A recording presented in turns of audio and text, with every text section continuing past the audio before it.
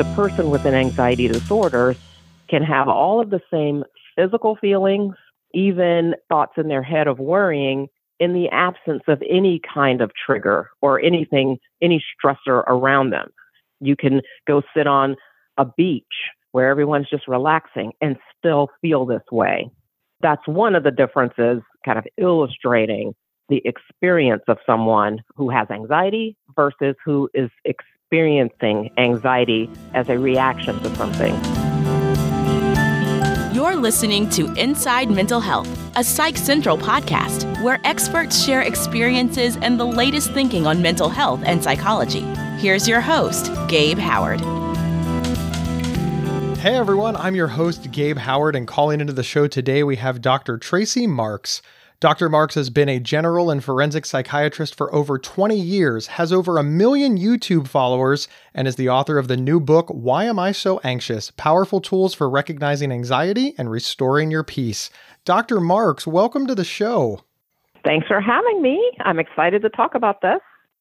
I want to disclose to you and to the listeners that I live with generalized anxiety disorder and have panic attacks. Now, my disorder is pretty well contained due to medication and years of experience, learned coping skills, and lots of therapy.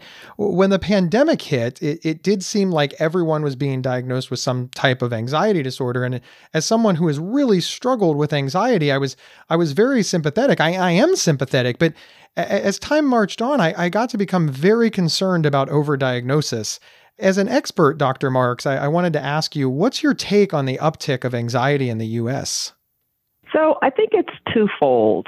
It's one, an increase in actual incidence of anxiety disorders, because there's a difference between having anxiety and having a disorder because of world conditions, pandemic, economic pressures, political unrest, all of that stuff happening at the same time.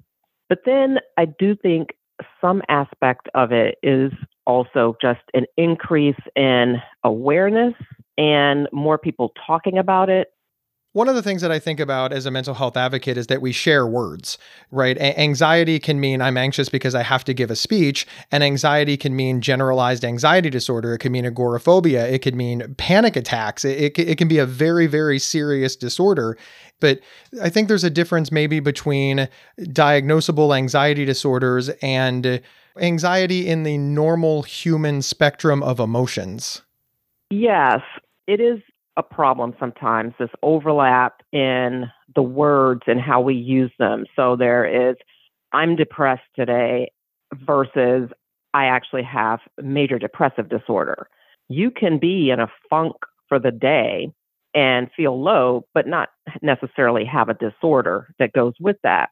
And same thing with anxiety. You can feel anxious, but not have an anxiety disorder. And I'll get to the difference in a minute.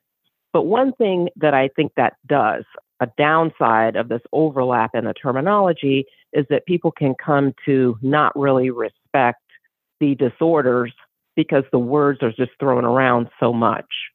So if I'm feeling depressed, I may be in a depressive episode, but people can just say, well, just go do something, make yourself feel better. And real depression doesn't work that way. You can't just snap it on and off and feel better, or let's go have fun and I'll help pull you out of this depression.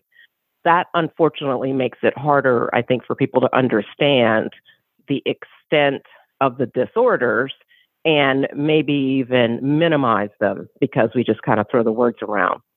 Obviously, we have the uptick in anxiety, and we certainly have an uptick in conversations about anxiety.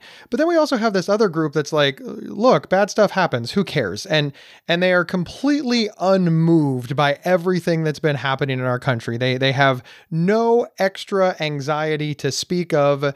In some cases, they're not understanding of why anybody would have anxiety about what's going on at all. What does make some people react very anxiously and other people are just like, stuff happens. Who cares? Move along. So one way to describe anxiety is like a bifurcated approach to it. One side is the state of anxiety, which is what you experience with the anxiety symptoms that you have at the moment, worrying, heavy breathing, feeling nauseous, whatever your anxiety symptoms are. That's the state of anxiety. And then on the other side is anxiety traits. Anxiety traits is what you're born with. Some people are born with more of a predisposition to become anxious because of their temperament. It's like your hardwiring. And with that hardwiring, kind of two types of anxiety or anxious hardwiring or temperaments would be people who are neurotic, which neuroticism is a tendency toward having more negative emotional experiences, whether that be depression or anxiety. And then there's a harm avoidance temperament, which is someone who tends to worry more about future events. Some people have less tolerance for uncertainty. So not knowing what's going to happen tomorrow or what's going to happen with flu season, or a bunch of people going to get sick. There are some people who think, well, I'll just go get my shot and, whatever. We'll get through this. We always get through this. There's always the flu. And then there are people who may be fretting, really nervous and anxious and worrying that someone they know is going to die. They may be losing sleep over it. How you are wired can also affect how much you experience anxiety on a day-to-day basis. And then another factor that's beyond just biology is your environment. You can learn to be anxious from your parents or people around you, either because of overparenting is seen as a source of developing anxiety, being overprotective of you and not allowing you to be able to experience consequences and learn from them. Instead, you're shielded from them. And then also sitting around the dinner table, having parents or people you look up to fretting about things can teach you to also fear the future and fear uncertainty. I see out in the greater community, people are starting to roll their eyes at anxiety. They're starting to get to this, it's become oversaturated, right? It reminds me of that television show that everybody loves and then everybody hates because they just see it too much. My concern is, and my question for you is, it's twofold, right? We've got the people who are starting to dismiss anxiety as, look, this is just the way of the world. It's not that serious.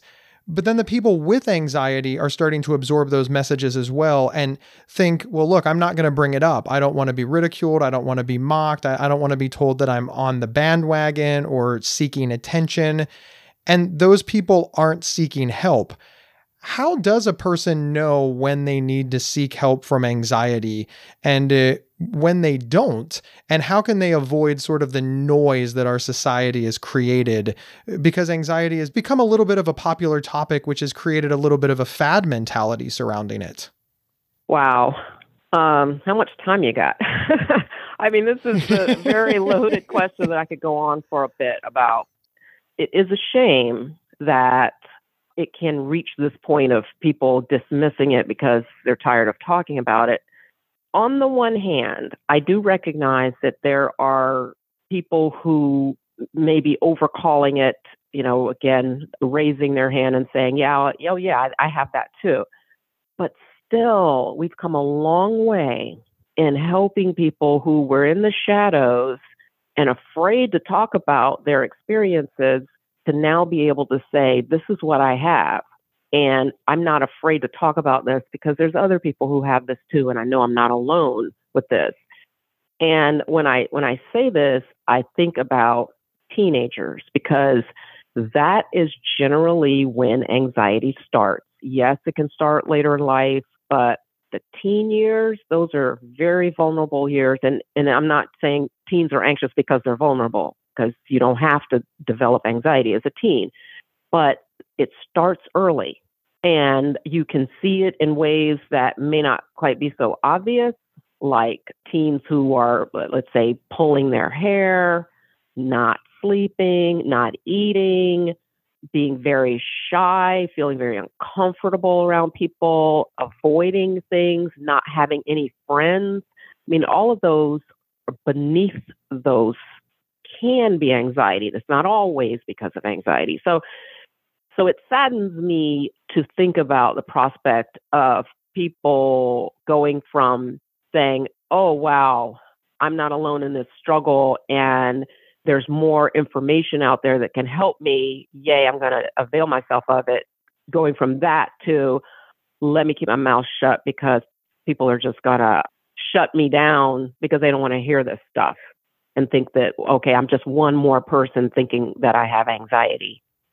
Unfortunately, this has always been the case with mental health issues. I mean, there's still a huge, significant number of people who believe that if you talk about suicide, you give people the idea and shut down all conversations about suicide. And we know that talking about suicide, raising the issue of suicide, prevents suicide. It's well understood, and yet this myth still persists. So it's not surprising that as Americans, many Americans are finally willing to talk about some sort of mental health crisis. And make no mistake, anxiety is a mental health crisis.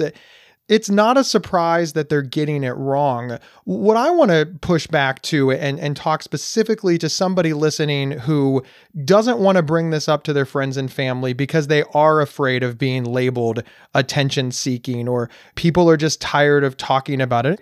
Speaking to that person who is listening because they feel that they're having an anxiety issue, a crisis, a problem, what should their next steps be? If they are unwilling to talk to friends and family, where should they turn? And where should they go for help? Because I'm guessing that if they're tuning in, they're seeking some advice. Sure. So first, let me touch on what takes this to the level of a disorder, or to the point where you really should look beyond yourself, beyond self-help measures. With the anxiety, I was going to say with the anxiety disorders, but it's not just anxiety disorders, all of the disorders. One of the criteria after you list all the symptoms is that it also causes functional problems in your social, occupational, or personal functioning, that you have trouble in any one of those areas.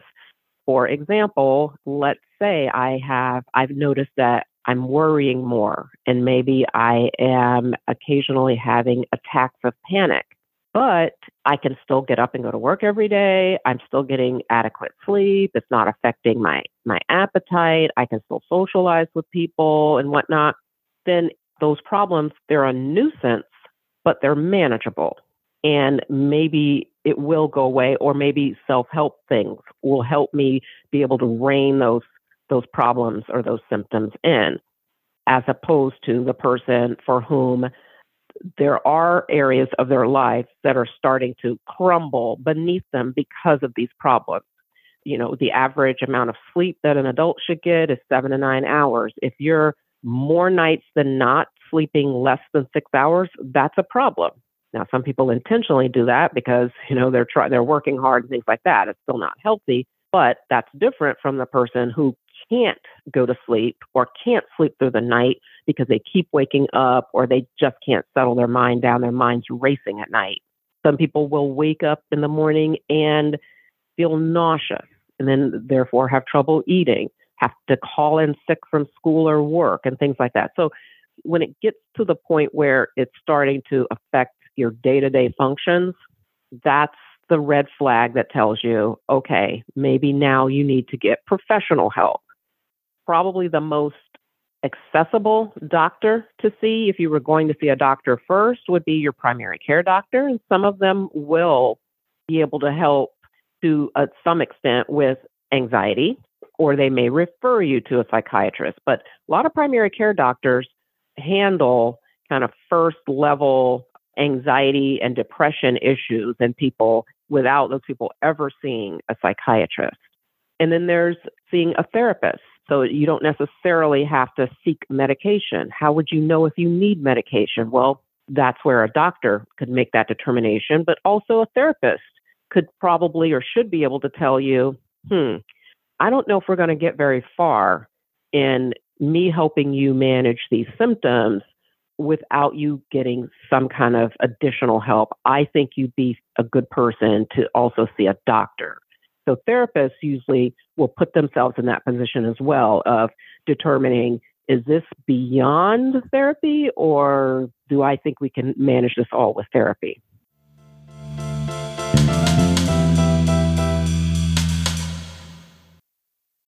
When you need mealtime inspiration, it's worth shopping Kroger, where you'll find over 30,000 mouth-watering choices that excite your inner foodie. And no matter what tasty choice you make, you'll enjoy our everyday low prices, plus extra ways to save, like digital coupons worth over $600 each week. You can also save up to $1 off per gallon at the pump with fuel points. More savings and more inspiring flavors make shopping Kroger worth it every time. Kroger, fresh for everyone. Fuel restrictions apply. Gabe Howard here to tell you about the Inside Bipolar podcast from Healthline Media. He does the show with me, Dr. Nicole Washington, a board-certified psychiatrist. That's right, a guy living with bipolar and a psychiatrist team up to discuss living well with bipolar disorder. Listen now on your favorite podcast player or visit psychcentral.com/IBP to learn more. Subscribe now so you don't miss out.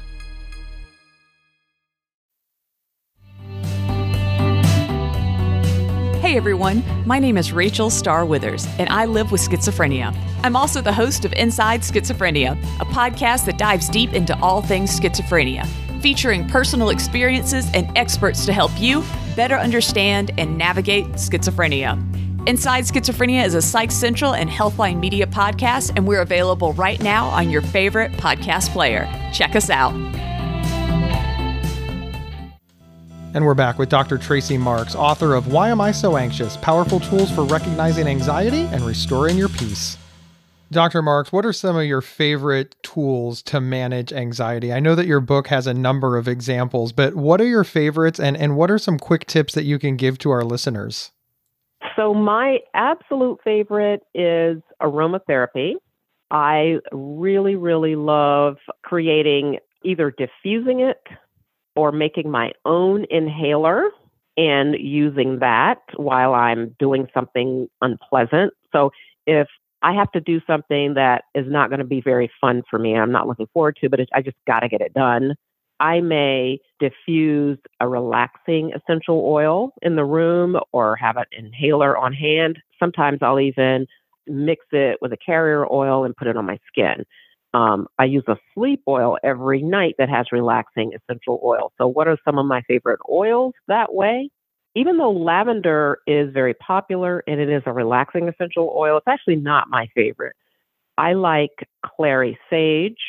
I like Roman chamomile and neroli. And those are probably ones that not everyone has heard of because they're not very popular, but I do give examples of several relaxing essential oils in my book and describe them and things, and even give the recipe that I use to create the sleep oil that I use every night on my chest to help me relax for sleep. So that's one thing. Essential oils is one of my favorite go-tos. I also like practicing mindfulness in everyday activities.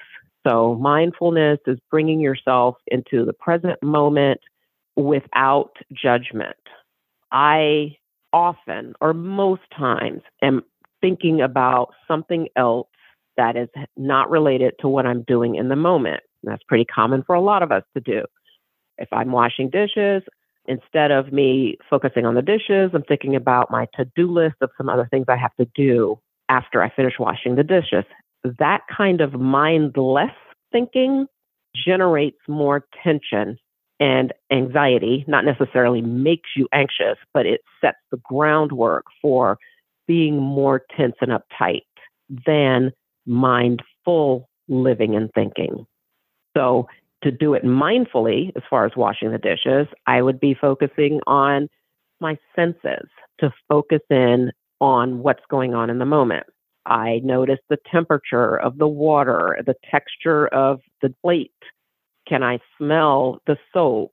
Things like that, of just zoning in on what's going on in the moment. Another example of that, and I'm guilty of this, of going to see my son play in his orchestra concert. Instead of just completely immersing myself in that moment of listening to the music and all of that, I'm thinking about, okay, now when I go home, I need blah, blah, blah. Oh yeah, I forgot to text this person back, blah, blah, blah. That's horrible. That's a horrible way to be. And we are often living like that. And it's very taxing on your mind, having all of that heavy thought processing going on.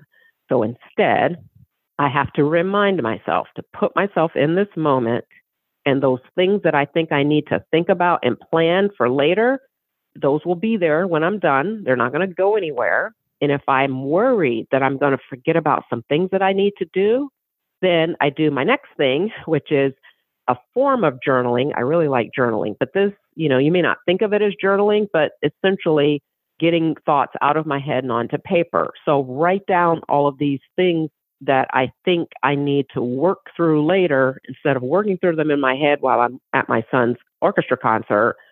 Write them down on paper. Then I can feel good about the fact that this stuff that I wrote on paper is going to remind me of these things that I need to do. And I don't have to keep doing refresh in my mind of all these things so that I don't forget them. Dr. Marks, I really appreciate you taking the time to give some hints that anybody can try. They can modify it to meet their needs. So thank you for the simple tips. Absolutely. Actually, I want to add one more, and that is the use of a weighted blanket. I love my weighted blanket, and the concept behind it is deep pressure touch as an intervention for anxiety or to produce relaxation. The recommendation for how heavy it should be is about 10% of your body weight. So it's not just, my grandmother's knitted blanket and it's pretty heavy. No, these blankets actually have like these beads or something in them that's heavy. You don't have to just use it while you're sleeping. It could be something you can sit on the couch and watch a movie or do something else relaxing on the couch or listen to your podcast, in a comfy chair with your weighted blanket on your lap. Any advice that includes listen to Gabe's podcast is always going to be my favorite thing to try. Thank you so much. Where can folks find you, your book? What's your YouTube channel? Give everybody all the information that they need to find you online. The main place I am located on social media is YouTube. And my handle for that is Dr. Tracy Marks, Dr. and then Tracy, Tracey, Marks, Marks. And that's the same handle that's also used for Instagram and TikTok, where I am also located. My Instagram content is more bite-sized mental health tips.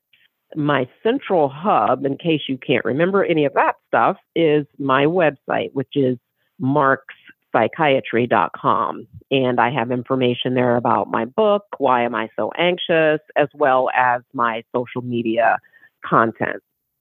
Dr. Marks, thank you so much for being here. Thank you for interviewing me, Gabe. I really enjoyed talking with you. Oh, you are very welcome. And a big thank you to all of our listeners. My name is Gabe Howard, and I am the author of Mental Illness is an Asshole and Other Observations. I'm also an award-winning public speaker who could be available for your next event. My book is on Amazon because, well, everything's there, but you can get a signed copy with free show swag and learn more about me just by heading over to gabehoward.com. Wherever you downloaded this episode, please follow or subscribe to the show. It is absolutely free. And hey, can you do me a favor? Recommend the show. Friends, family members, colleagues, in a support group. Sharing the show is how we grow. I will see everybody next Thursday on Inside Mental Health.